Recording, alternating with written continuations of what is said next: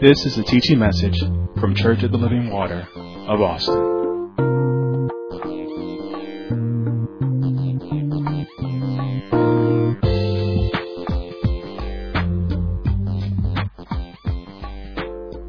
If you have your Bibles, which you should, turn to Galatians chapter 6.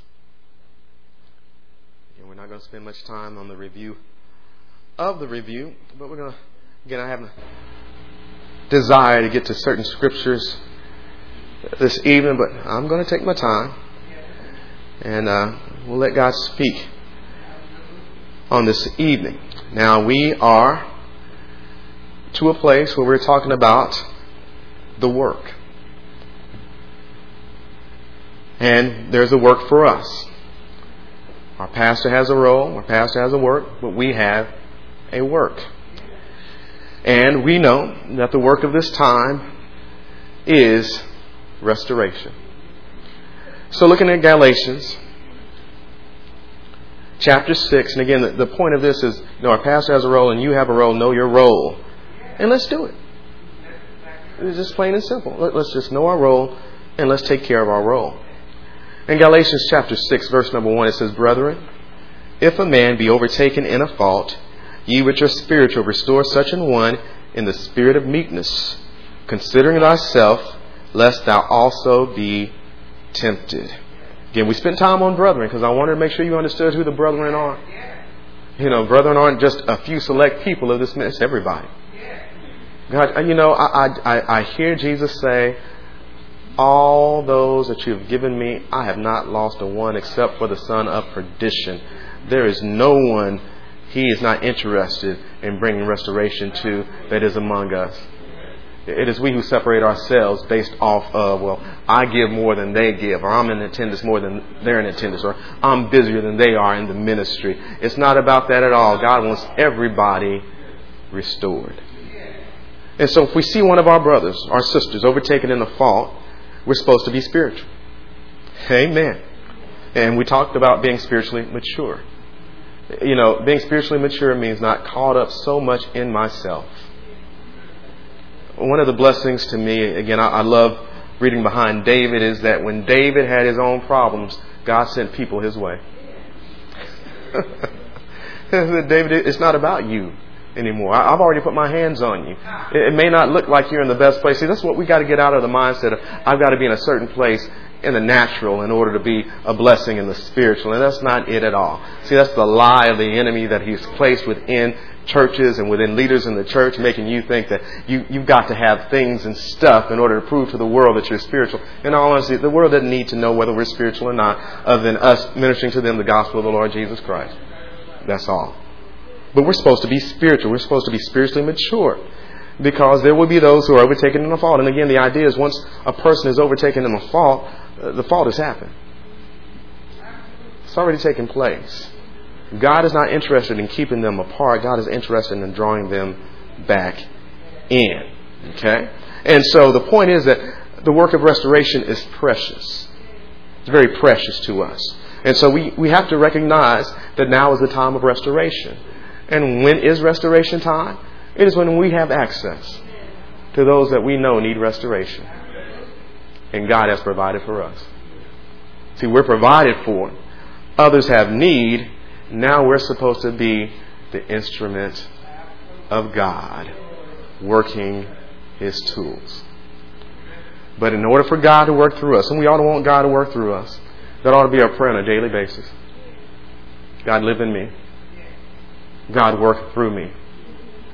God, let Jesus Christ be known through my life and through my words. That ought to be our daily request, to be an instrument of God, to work His tools. But our heart has to be right. And I told you, in order to restore, we all need the same tools. We might have our different roles, might have our different course, might have our different gifts, but we have to let God build the house. And He has a certain set of tools that we must employ. And one tool, the tool that we're concentrating on, not the only tool, but the tool that we're concentrating on, is kindness. We said every tool belt of restoration among us must have kindness. must have kindness. And we're not just going to be kind to those that we're not close to. We're just not going to be kind to people that we don't have to deal with that much. We're going to be kind to those of this house. Because people in this house need restoration. And this morning we got a chance to see and we got a chance to review. Jesus said, I am come for the lost sheep of the house of Israel. His concern was first making sure restoration took place in his house. Not that restoration was going to take place outside the house, but first let's get it together within the house. Okay? And so we should be kind to both those outside the house, but especially to those that are in the house. Now we didn't go there this morning, but you're in Galatians chapter 6. Look at verse 10. And this is still review. We've said these things before. Verse 10 says, as we have therefore opportunity. See, the time of restoration is when the opportunity is available and someone needs restoration. As we have therefore opportunity, let us do good unto all, not just some. Not just, here's the thing about it. Because we know each other a little bit too well, we think. Amen. But let's do good unto all. All men, especially unto them who are of the household of faith. Especially to them who are of this house. We have to watch ourselves. Again, we have to remember the one thing we have in common is Christ. We're together because of Christ. When we start knowing each other outside of Christ, we won't have the right attitude one toward another. And truth is, here's the truth. We're not going back to the Ephesians, but I wanted you to see Ephesians to make sure you understood. We have a pastor who perfects us so that we might get about the work of the ministry because we need to stay together. We need to be together. You need your brother. You need your sister. You might be living all right now, but one day you might run across a fault. And you're going to need those who you didn't want to associate with so much, who you didn't want to talk to so much. You don't want to frustrate them like that. And again, I know sometimes it is hard for us to fathom that we would ever need help. But how did you get here? How did you get here? You got here because you recognized I needed help and Christ provided the help. So we left off talking about the quality of kindness. Said it's the behavior of the tender-hearted and the meek. It is to be tender. It is to be gentle. It is to be loving. Kindness is the disposition to do good. And I said it leaves something tangible. Again, not necessarily physical, but it leaves the person who receives the kindness with something they can hold on to. It's going to make a difference in their life. And so I say kindness is the tangible expression of being tender in heart, gentle, loving, considerate, caring, compassionate, and empathetic. You're able to relate to them. Again, they may not be involved with a sin that you're familiar with, but you've been involved with sin. You've been involved with the after effects and the consequences of sin, whatever sin it was that you went through. And so we can empathize. So we can relate to those who have come and they've come across this fault. Again, remember, the Bible does not distinguish between those who came across a fault that really doesn't seem to be their issue or are making of their own, or those who made their own mess. It doesn't make a distinction. God wants them all restored. But our heart has to be right. And so we're going to take up where we left off on our comments from this morning. Kindness, we're talking about kindness for the purpose of restoration. For the purpose of restoration. And because kindness is needful for restoration, we need to understand kindness makes room for God to work. Amen. When it's all said and done, Mama loves me and Daddy loves me, but I need the hand of God on me. Brothers and sisters, they care, but no one can do me and heal me and restore me like God. You see, in your act of kindness, it's just like music. I don't know how you are, but if the music is off or they say something wrong or it's just not together, then God is going to speak to you, but you're not in the right frame of mind. I'm just talking about me. Maybe you don't understand, but sometimes it's just not in the right frame of mind because the music was off or it took you someplace else you shouldn't go. And now when God is trying to speak to you, your mind is all cluttered and cloudy and you can't necessarily make out what God is saying, even though God is speaking. That's kindness. See, when we're harsh, when we're sharp, when we're uppity and snooty toward people, when we won't be generous toward people, or when we are generous, we are generous at a price, then we get in the way of God being able to speak. But when we're kind, then it opens up. All God needs is a little room. And see, the enemy says, all I need is a little space too. And so we're going to employ kindness to give room to God and shut the door on the enemy. So by employing kindness, we're going to make room for God to work. Now understand this about kindness. Kindness does not turn away from sin. You know what I mean by that? Kindness does not ignore sin. I'm going to be kind to you so I can't pay attention to your sin in front of my face. No, that's not kindness. Kindness doesn't ignore sin. And remember, we're talking about restoration. So at restoration, the sin has already taken place. Can I say this about sin as well? All that is not done in faith is sin. All unrighteousness is sin. So get out your mind that we're talking gross sins. We're just talking about somebody who's not in the place they need to be with God or the place they should be with God. That still is sin. But the point is that restoration is needed because the sin has already been committed.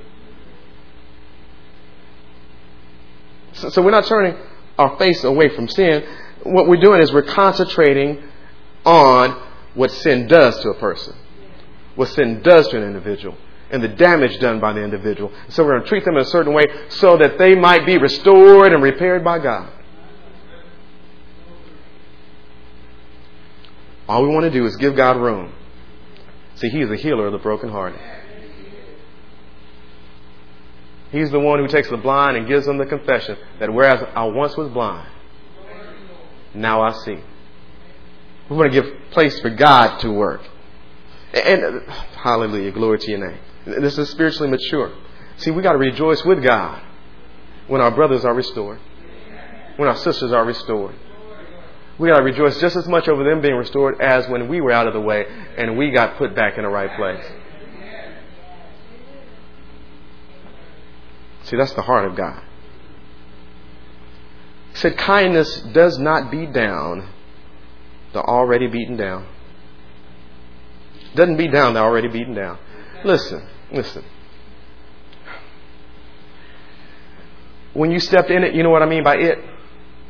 When you stepped in it, and you really stepped in it, you got deep in it, and you rolled around in it, then you come where people are clean, you know you stink. You know you stink. But why'd you come around where people are clean? Because you don't want to stay stinking. You want to be washed up. You want to be clean. And so if I've been in the mess, deep in the mess, rolled around in the mess, I know I stink and I come around you, I don't need you telling me you stink. I know that already. That's why I'm coming to you. I come that I might be clean, but you're telling me how stinky I am. I don't need to be beaten down. I must have come to the wrong place. Kindness does not beat down the already beaten down.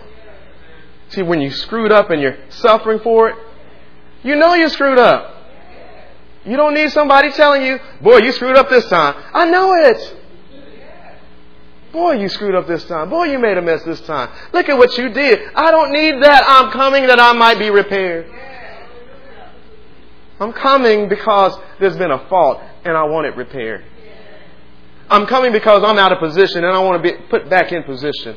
I don't have the fellowship I used to have and I want that fellowship back again. I don't need you to tell me that I screwed up. I know I screwed up. I'm coming back because I did screw up. Kindness does not beat down the already beaten down. Now, there is balance. I want to make sure we're balanced in all of this. There is no restoration if there's no confession and repentance from sin. There's no. This is why I say kindness just doesn't look past your sin. If you want to sin in front of me, no, you need something a little bit different. We're talking kindness for the purpose of restoration. Because if you keep at it, you're telling me you don't want to be restored. And I don't have time for those who don't want to be restored. Because the work of restoration is precious. Very precious. So I'm not saying that kindness ignores it. I'm not saying that kindness does not get to a place where it has to confront. But we're talking about restoration. If they're in a place to be restored, they must have already confessed and repented from that sin.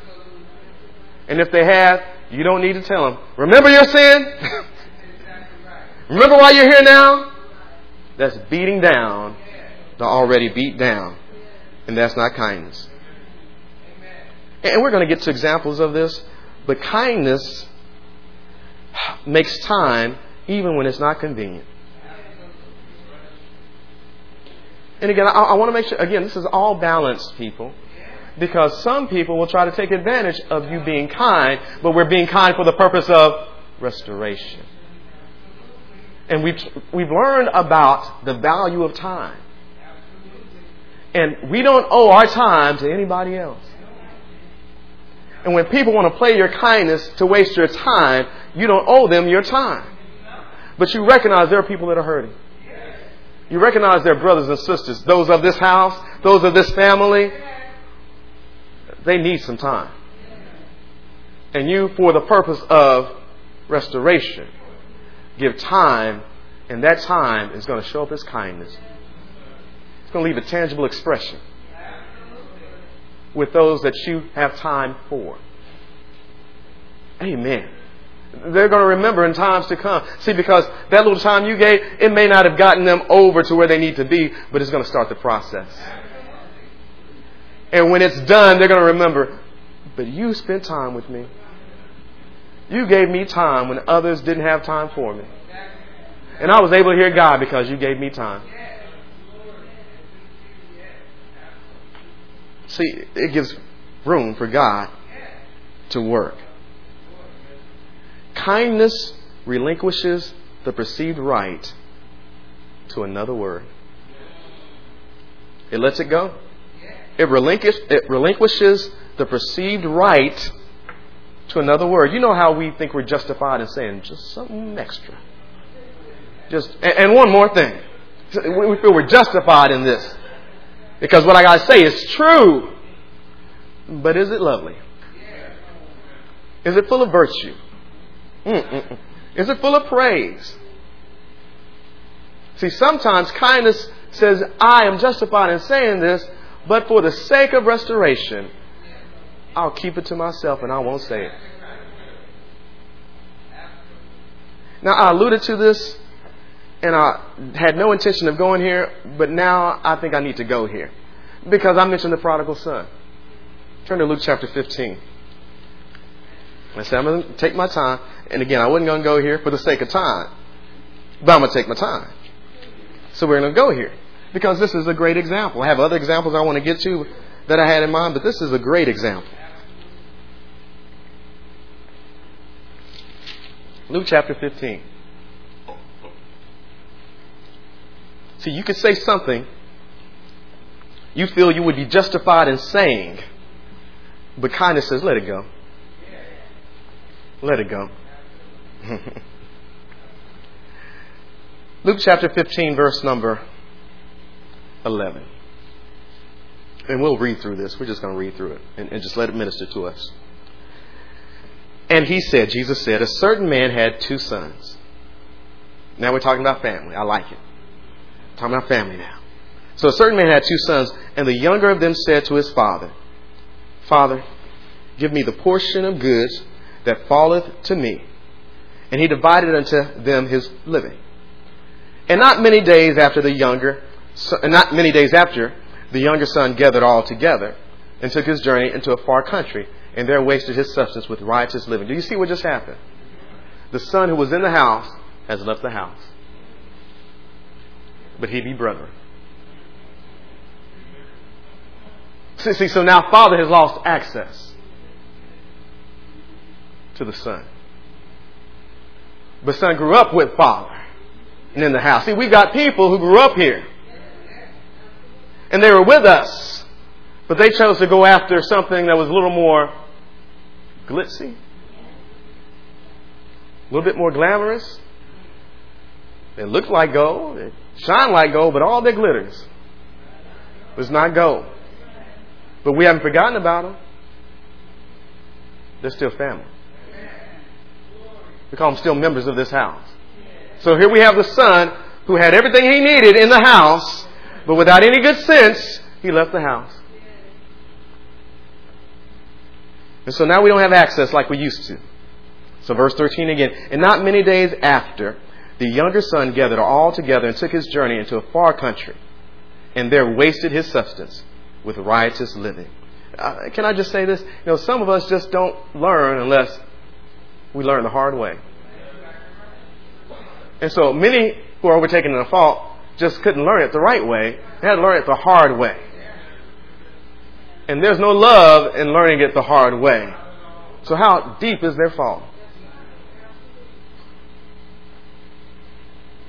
Verse 13 again. And not many days after, the younger son gathered all together and took his journey into a far country, and there wasted his substance with riotous living. And when he had spent all, there arose a mighty famine. Don't you like how that works? After I spent all, and on top of that, even if I had something, now there's nothing to be had because there's a mighty famine. See, sin takes you deeper than you expected to go. Takes you further than you signed up for. So when he had spent all, then there arose a mighty famine in that land, and he began to be in want. And he went and joined himself to a citizen of that country, and he sent him into his fields to feed swine. Again, it's an amazing thing. He still didn't think about his house. Still wasn't thinking about his house. But he be brother. And when he had spent all, there arose a mighty famine in that land, and he began to be in want. And he went and joined himself to a citizen of that country. And he sent him into his fields to feed swine. And he would fain have filled his belly with the husk that the swine did eat. And no man gave unto him. Oh, glory to God. Do you hear God in that? You see, out in the world, they're not purposed for restoration. They don't care about our family members. They're leaving our family members to themselves. And God is not pleased. Verse 16 again. And he would fain have filled his belly with the husk that the swine did eat. And no man gave unto him. And when he came to himself. See, one day our family is going to come to themselves. One day our children, they're going to come to themselves. See, because we know no one is going to treat them like God treats them. And when they get outside of the care of God and those who are under the instruction of God, they're going to be mistreated.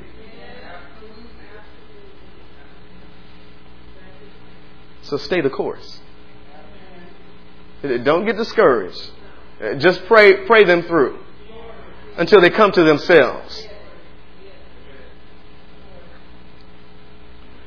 Verse 17, and when he came to himself, he said, now how many hired servants of my father's have bread enough and to spare, and I perish with hunger? See, they're going to remember where they came from. They're going to remember the feeding where they came from. They're going to remember how well the people are taken care of where they come from. Verse 18, I will arise and go to my father.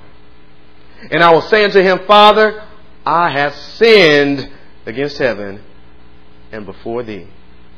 I love it. It doesn't go through all the details of what he did, but he knew this much. I was out of position. I got out of place. I should have stayed at home, but I left home and called someplace else home. But I want to come home now. I will arise and go to my father. You know what he's saying? I'm going to give my father access. I'm going to give my father an opportunity. So now we start thinking about restoration time. See, because no restoration can take place while they're away from us. But as soon as we get access, we recognize why we have access. We recognize why we have an opportunity. Now, brethren, if any man. See, we got to know who brethren is. Be overtaken in the fault. Ye which are spiritual. See, we got to pull out the tool of kindness. Once we have that opportunity. Verse 18 again, I will arise and go to my father, and will say unto him, Father, I have sinned against heaven and before thee, and am no more worthy to be called thy son. Make me as one of thy hired servants. Do you hear him? He says, I know I stink. I know I stepped in it. I'm not here to, so you can tell me how stinky I am. I want to get cleaned up. I know I screwed up. And I didn't come here so I can be reminded of how screwed up I am. I came here because I want restoration. I want repair. And you don't even have to return me to the exact same position I had before. I just want to be in the house again.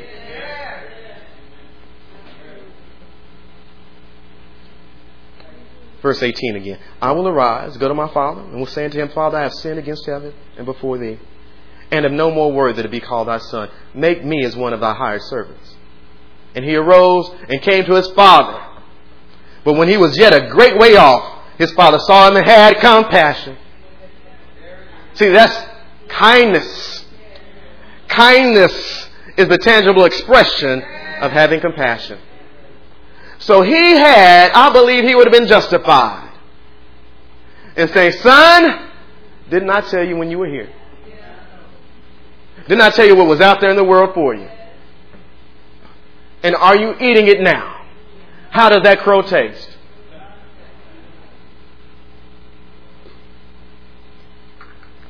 And he arose and came to his father, but when he was yet a great way off. Do you see the father's mindset? Father never forgot about son. Father laid claim on son, even though son wasn't in the house with the father. He's still my child. That's still my brethren. And I'm just waiting for an opportunity. And I know what to do with an opportunity. I'm going to have compassion. But when he was yet a great way off, his father saw him and had compassion and ran and fell on his neck and kissed him. You know, he's coming back saying, Dad, I screwed up. I'm stinking. I'm sorry. And Dad is showing him compassion and great kindness. And the son said unto him, Father, I have sinned against heaven and in thy sight, and am no more worthy to be called thy son. But the father said to his servants, Bring forth the best robe and put it on him. And put a ring on his hand and shoes on his feet. See, he was ready for the beat down. But father said, No, son, it is time for restoration.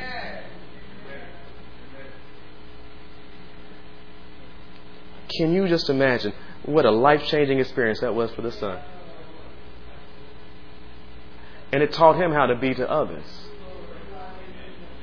in the time they disappoint him. But the father said to his servants, Bring forth the best robe and put it on him. Put a ring on his hand and shoes on his feet. Let's get him cleaned up. And bring hither the fatted calf and kill it, and let us eat and be merry. Why is he going to be merry? Because, verse 24, for this my son was dead and is alive again. He was lost. He was out of position. He needed restoration. And now he's restored. Now he's found. And they began to be merry. See, that's the purpose. That's the whole point. I just want you home. If I get you home, if I get you in the right place again, if I get you cleaned up, let's rejoice. Let's give glory to God because I need you. My life is not the same without you. We're fitly joined. We're fitly framed. It's not the same without you. For this my son was dead and is alive again. He was lost and is found. And they began to be merry. Again, the father could have taken a non-kind way of saying, well, then go to those other people you trusted in all this time. Go to them and see if they'll help you. Why are you coming to me? He could have taken it and said, yeah, you take a low seat because I'm higher than you, because I got more sense than you. And your brother's got more sense than you because he stayed. He didn't treat him that way. Showed him supreme kindness.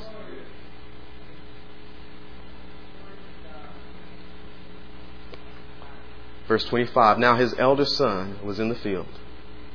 And as he came and drew nigh to the house, he heard music and dancing. And he called one of the servants and asked what these things meant. And he said unto him, Thy brother, the brethren, is come. And thy father hath killed the fatted calf, because he hath received him safe and sound. See, but ye which are spiritual, restore such a one. And the older son, he ain't so spiritual yet.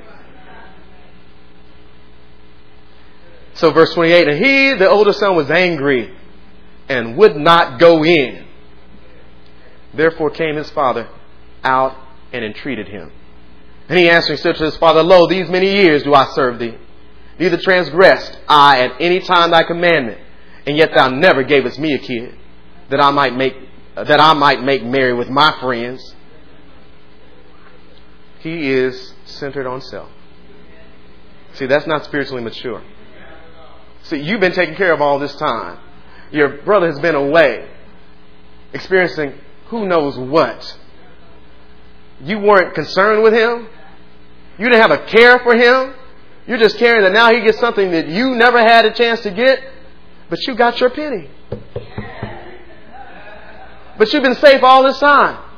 You've been protected all this time. You've been provided for all this time. And you're going to be mad that someone who was out of position has been brought back into position. You're going to be mad that someone you at one time had fellowship with was away, but now is brought back again, and now we have right fellowship. You're going to be mad at that. You got some learning to do.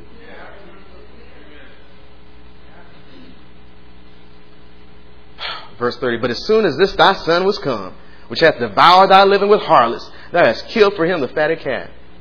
And he said unto him, Son, thou art ever with me, and all that I have is thine. It was meet that we should make merry and be glad. For this thy brother was dead, and is alive again, and was lost, and is found. See, he could have said a many different things, but he relinquished the right to another word. Hallelujah. Let me tell you what's going to happen in some cases. What's going to happen in some cases is that the same thing that you pipe, let's take your children, for example. The same thing that you pipe, the same thing that you minister, the same thing that you said over and over and over to your children, they just ignore. They go about and do their own thing. They go out there in the world. And then after a time, they come back. And then someone else tells them the exact same thing you've been saying. Now it's time for you to be kind. And you feel you would be justified in telling them, that's the thing I've been telling you all this time. Be kind.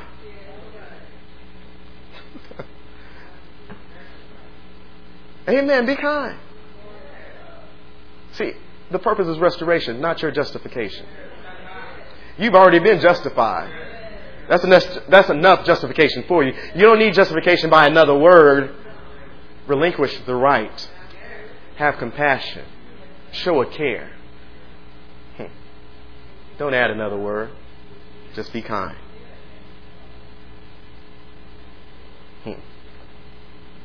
And again, the goal is someone we've lost. See, seek and save that which was lost. Someone who we've lost has been found, has been restored. In that we rejoice. Anything less is immature. And you are not spiritual.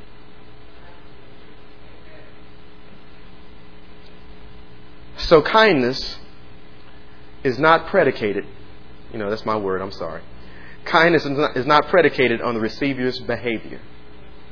In other words, they do not earn kindness. Kindness is not earned. Kindness is given.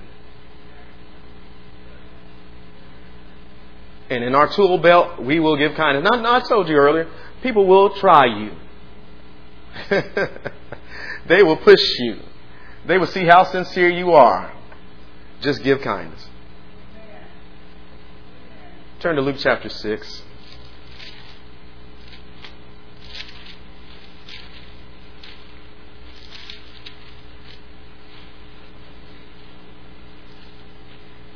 It's not based on the person you're showing kindness to. It's not based on their behavior.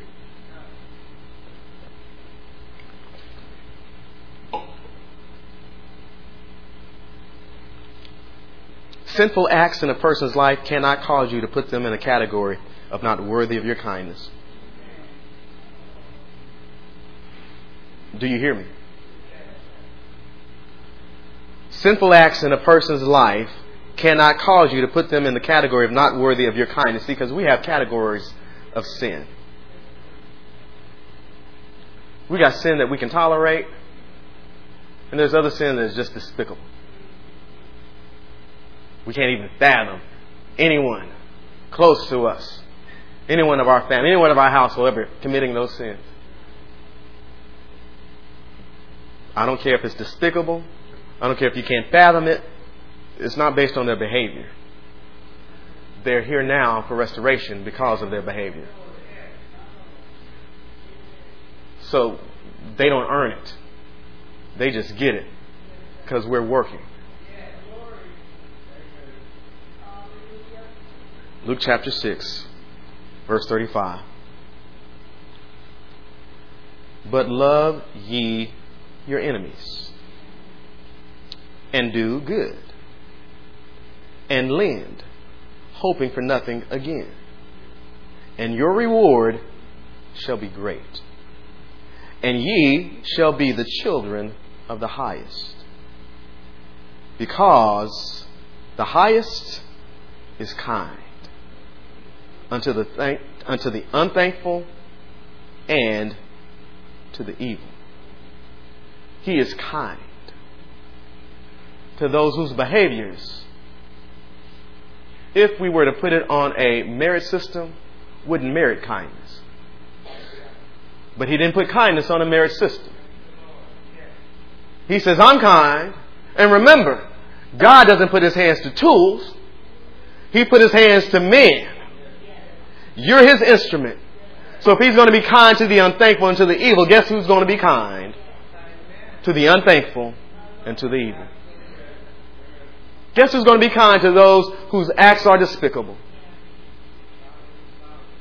Who committed sin that we say, oh, I swore nobody in my house would ever do that. But they did it. Now they're testing your sincerity. Now they're seeing if you're for real. Now they're seeing if you're spiritual or not. See, Mom and Daddy, I heard you quote the scriptures, but now it's time to live it. I'm your test subject.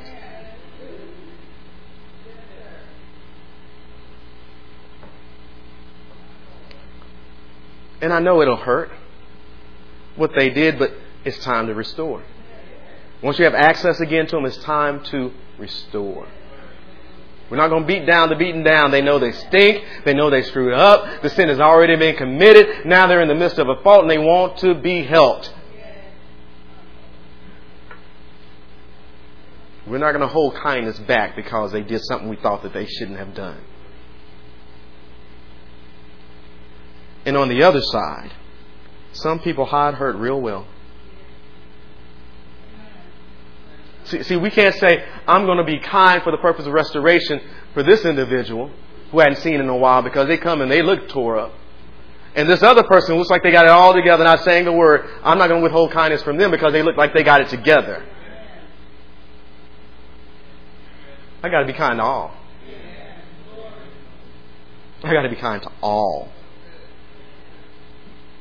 So you can't think of others as though they don't need kindness. Can't look at them as though everything must be all right. Now, we have a good time of doing that in the church, judging people based off of what we see, but you don't know. You really don't know.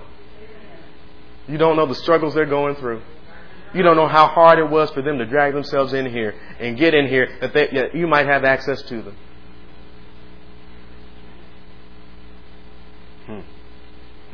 Kindness is not earned.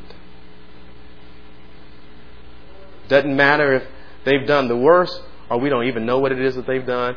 Doesn't matter if they look tore up. Doesn't matter if they look like they got it all together. Kindness goes to all. Amen. You know, and I'll say this also, because we often think about those we haven't seen in a while, but sometimes people we see on a regular basis are struggling. But you've been so close to him, remember, because we administer kindness improperly. You've been so close to him, you got some harsh words for him. You got some mean words for him. Can't consider you need to be kind to them as well. And you push them over the edge, didn't even know it, because you refuse to submit yourself as an instrument of God, to employ kindness.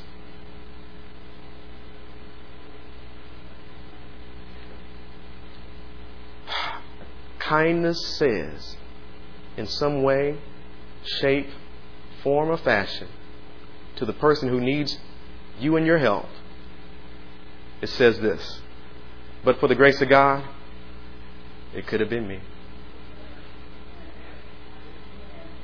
But for the grace of God, I could be in that position right now. That's what kindness says.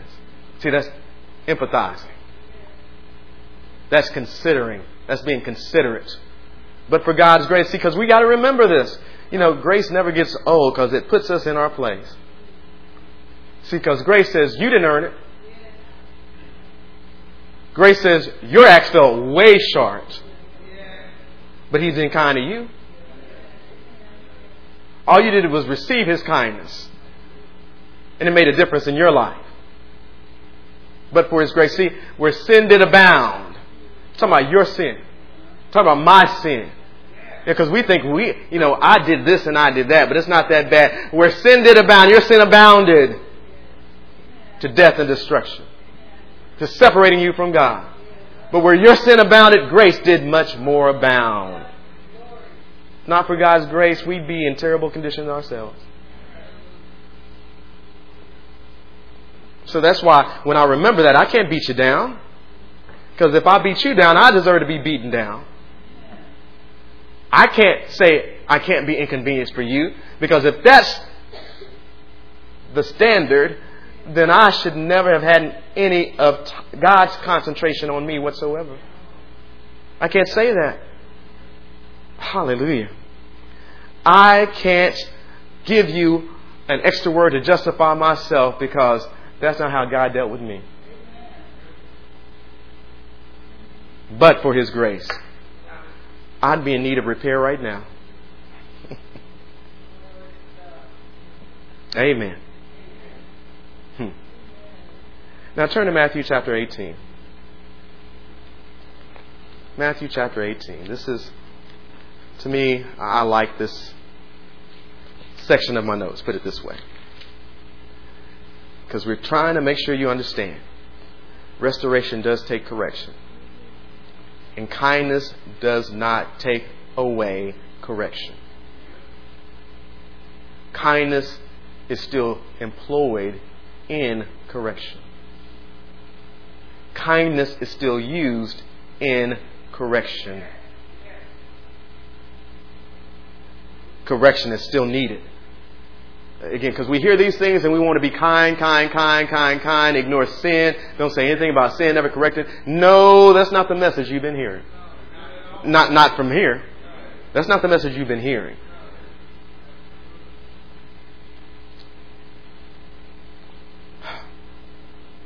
Also, let me say this. This is right. Kindness is not refusing to correct. That's not kindness. When someone needs to be corrected and you refuse to correct them, that is not kindness. In fact, that's the opposite of kindness. That's mean. You leave them to keep on the wrong way and on the wrong path and won't say anything. That's not kindness. You see correction is needed. See, because what we want to do is we want to employ kindness when we see the start of something that shouldn't be started. Oh, you didn't hear me on that, right? See, because we want to keep you from having to be restored. So we'll employ kindness to correct you to begin with, so that we don't have to come back and restore you, because you wouldn't receive our kindness of correction to begin with.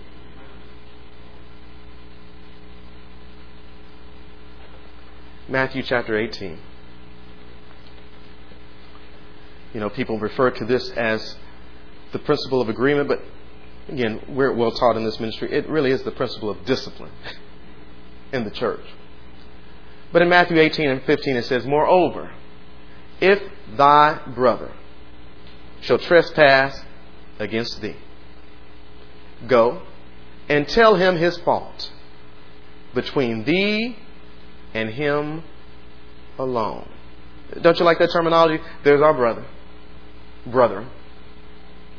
And if he trespass against you, you need to tell him his fault. Brethren, if a man be overtaken in a fault, ye which are spiritual, restore such a one in the spirit of meekness. So now we have the start of a fault. And now we have our brother in the start of a fault. And if the fault has been started, our brother needs to be corrected. And we're going to do it in the spirit of meekness.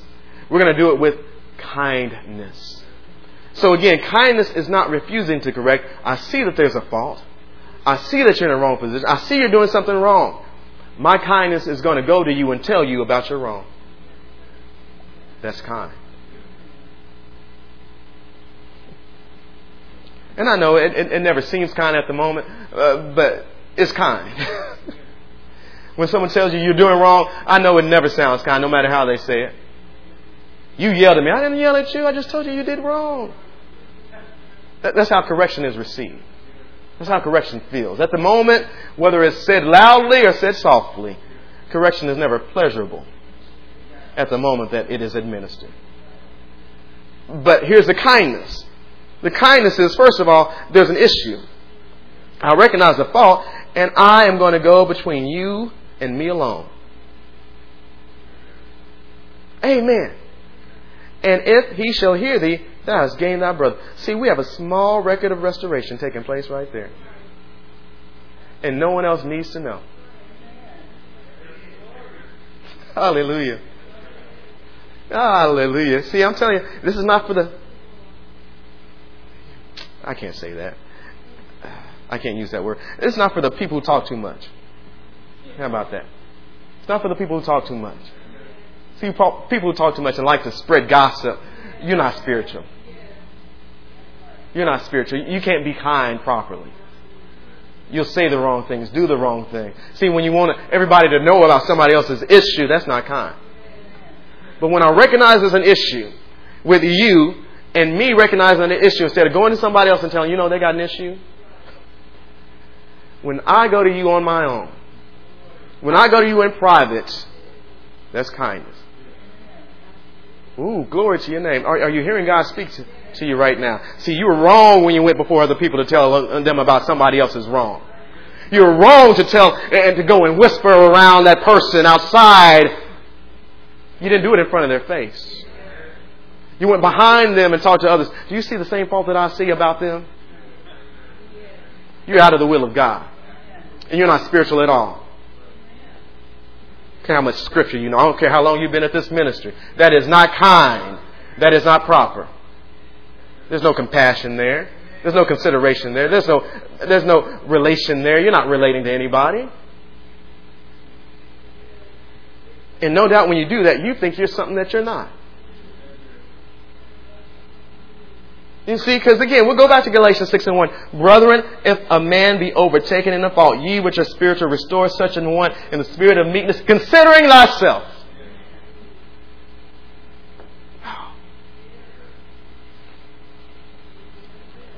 It makes me want to go back to Matthew 23. I'm not going to go there. But remember, we talked about the Pharisees. How they make the cup outside look good, but it's despicable on the inside. But he starts out that conversation by telling them, instead of you trying to lord yourself over other people, remember, you're all brethren. You're not more of a Christian than your brother who you're trying to talk about behind their back. You're not a better believer than your brother or sister in whom you think you see a fault. But for the grace of God, and in all honesty, it might be you and you just can't see it because you're not spiritual at all. Trying to take care of somebody else's mote when you got a beam in your own eye. When instead you should have been kind. And maybe there would have been an exchange there at that time. And maybe they could have told you about your fault. Again, don't shout me down because I'm preaching real good. Y'all need to calm down. But do you see how kindness is supposed to work?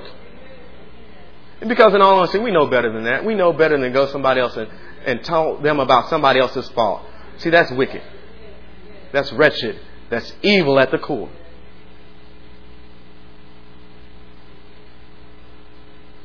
Know your role. Know your role. I got to step back and say that. Because from this setting, sometimes we'll say some things that are harsh. But we'll say it from this setting because we give it to everybody the same. Don't you go and try to play the role of the pastor and say it like pastor says it to an individual. It won't work. Know your role. Know your role.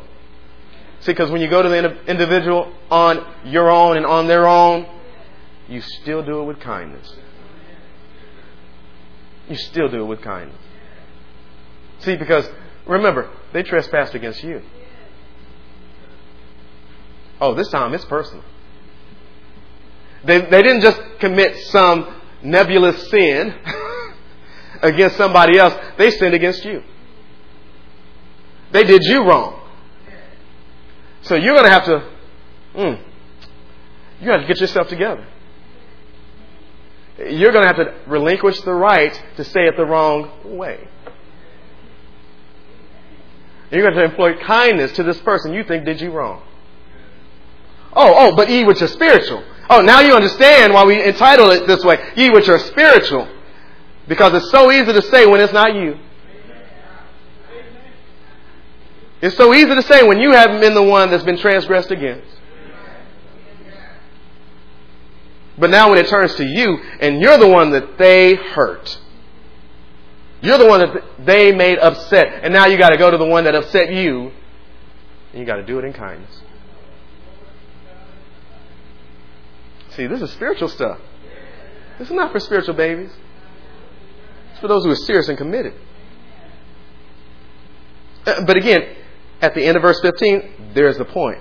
Thou hast gained thy brother. Kindness is for the purpose of restoration.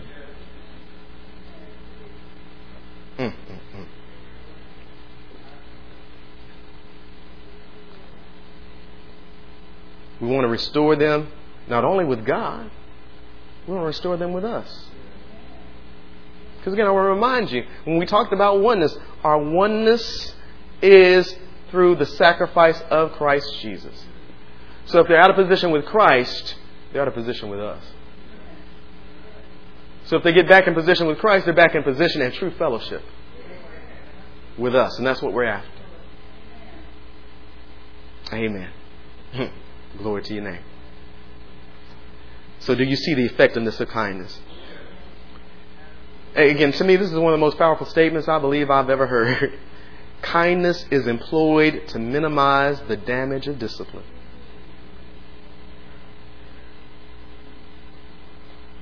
Because there's going to be, again, I want to remind you, these are scriptures we should know. But no chastisement for the present, when it is administered, is pleasant. It hurts. It does not feel good. But when it's administered in kindness, it minimizes the hurt. It minimizes the damage. Now, some of us want others to hurt. You're wrong. Again, be careful. For with the same measure you meet, it shall be measured to you again. Well, they deserve. No, you deserve. But you don't want what you deserve.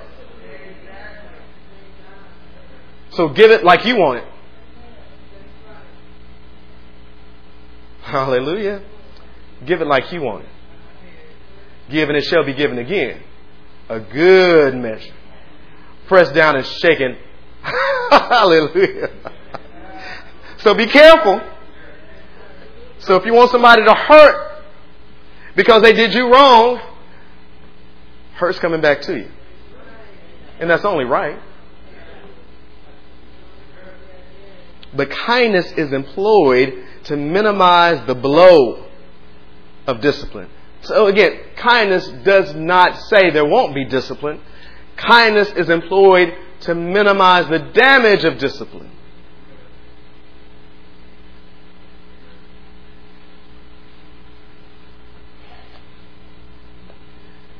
So, wow.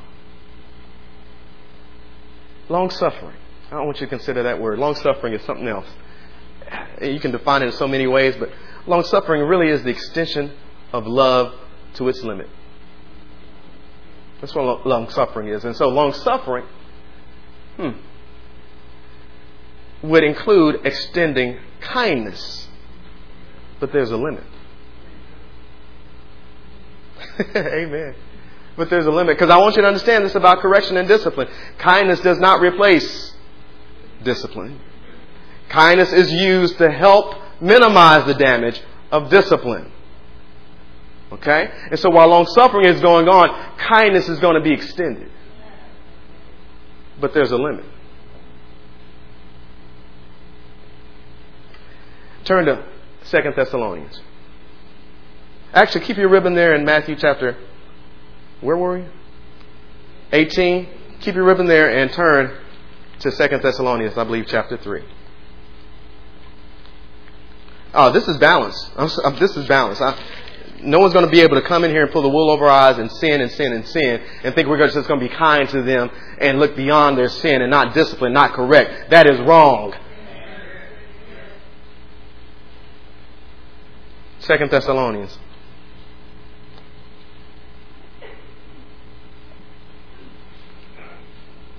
There comes a time when you have to care enough about your restoration. If you're the one needing to be restored, there comes a point in time when you have to care enough about your restoration to change. So I'm not going to just be kind to you for the purpose of restoration and you never change.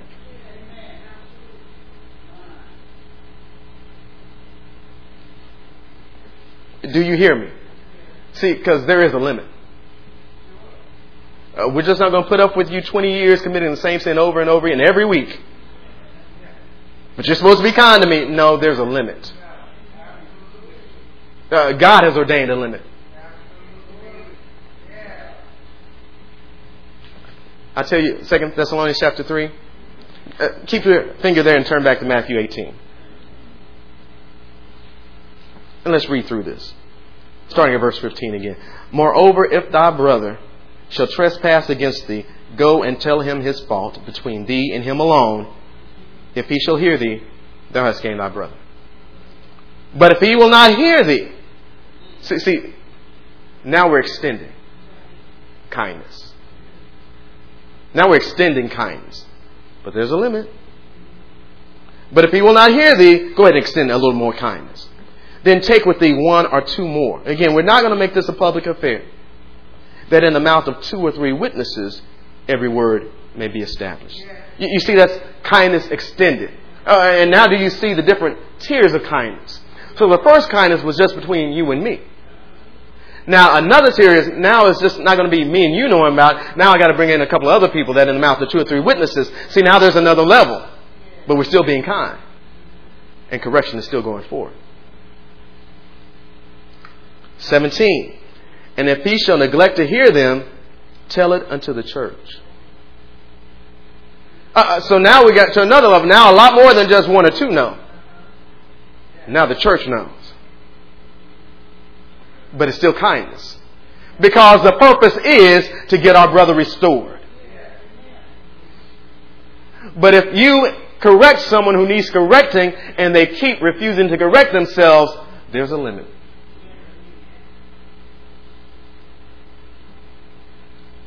Verse 17, if he shall neglect to hear them, tell it unto the church. But if he neglect to hear the church, there's the limit. Let him be unto thee as a heathen man and a publican. Wow. You see, because we say it all the time, long suffering doesn't mean suffer forever. And so in our long suffering, we're going to extend kindness. But it's for the purpose of restoration. And remember, I told you, we don't have time to spend on people who refuse to be restored. There are too many people who want it and desire restoration. And so in our kindness, we're going to be kind. And kindness does not exclude correction. Kindness includes correction. And in our kindness, as we, in our kind way, correct, if they refuse to change. See, there needs to come a point in time in a person's restoration, they have to want to change. If they refuse to change, then things change. Whereas we were being kind to tell them just the matter between us and them alone. And then we were kind again not to tell too many people, but only brought in 2 or 3 others. Then we were kind enough to tell the church so that you might be ashamed to the point that you might get out of the fault. But you refuse to come from that fault, then there's a limit.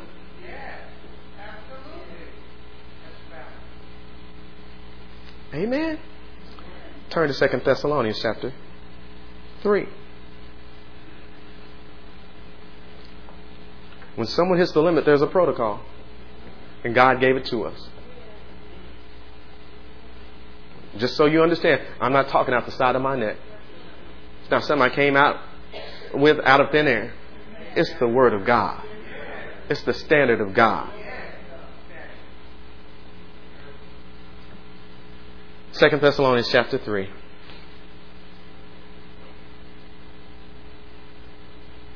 Let's start at verse 13. But ye, brethren, be not weary in well doing. Now, I like that verse right there. Because remember, we ran across the word endeavor this morning. We got endeavor, which means it's going to take some work.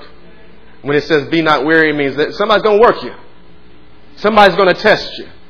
They're going to put your sincerity to the test. But you have to not be weary in well doing. What is kindness? The disposition to do good. To do well. But you, brethren, don't be weary in well doing. And if any man obey not our word by this epistle, note that man, and have no company with him, that he may be ashamed. See, there's a limit. Oh, there's a turn, there's a change. Ooh, I love it. I love everybody. Oh, kindness. Oh, great. Well, there's a limit. Yes, there is a limit. Because the purpose is restoration. And restoration is to get them in right place again. But if they refuse to get in right place, then they don't get the same benefits.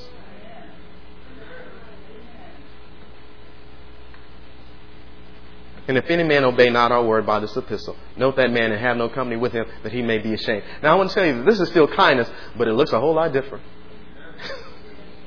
It looks a whole lot different. Because again, the purpose is that they might be restored.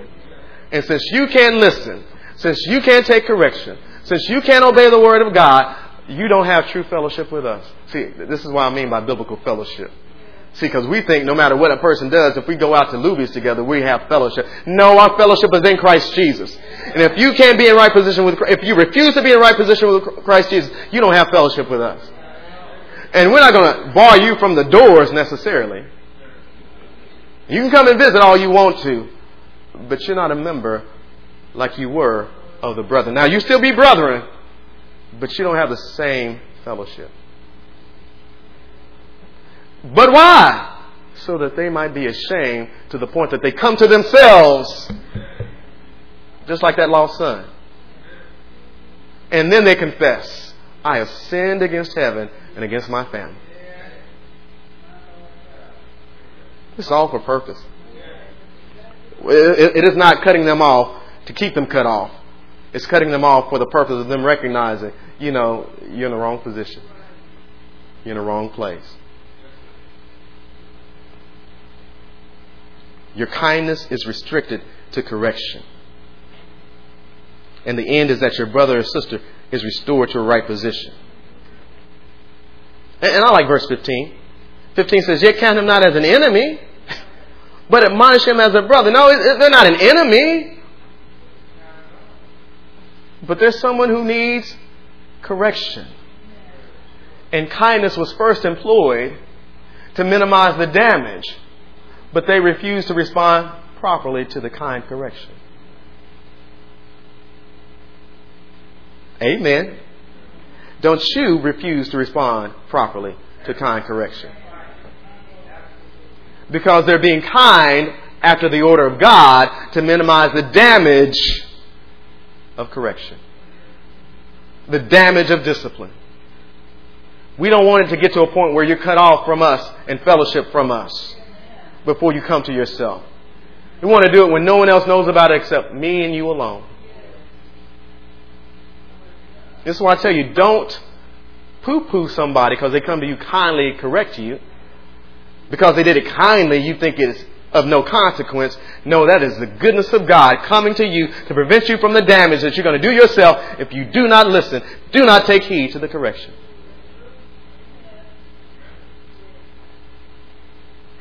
They just don't like me. God is trying to keep you from hurt. They're just against me. God is trying to keep you from hurt. It is your responsibility, once they come to you and kindly correct you, to judge yourself. Examine yourself. See if what they said is true or not. And if it is true, make the correction.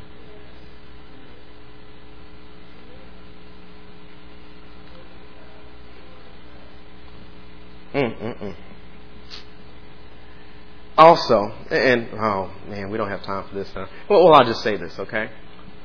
I also want to make sure you understand, again, kindness does not take away a place for righteous indignation. There comes a point in time when we need to be righteously indignant. It really does, okay? There is a place for it. But again, we use kindness early on in the process to prevent it from getting to a place where righteous indignation is going to come out. You understand me? And so, kindness has its very important place. It has its very important place. And again, our responsibility is to administer in kindness. But also, we got to consider ourselves. We're subject to faults. We're subject to stepping out of the way. And we want to thank God for His kindness when we step out of the way. And again, we consider ourselves. How do you want to get it? That's how you give it out. And I can't go any further. I'm out of time. Stand to your feet.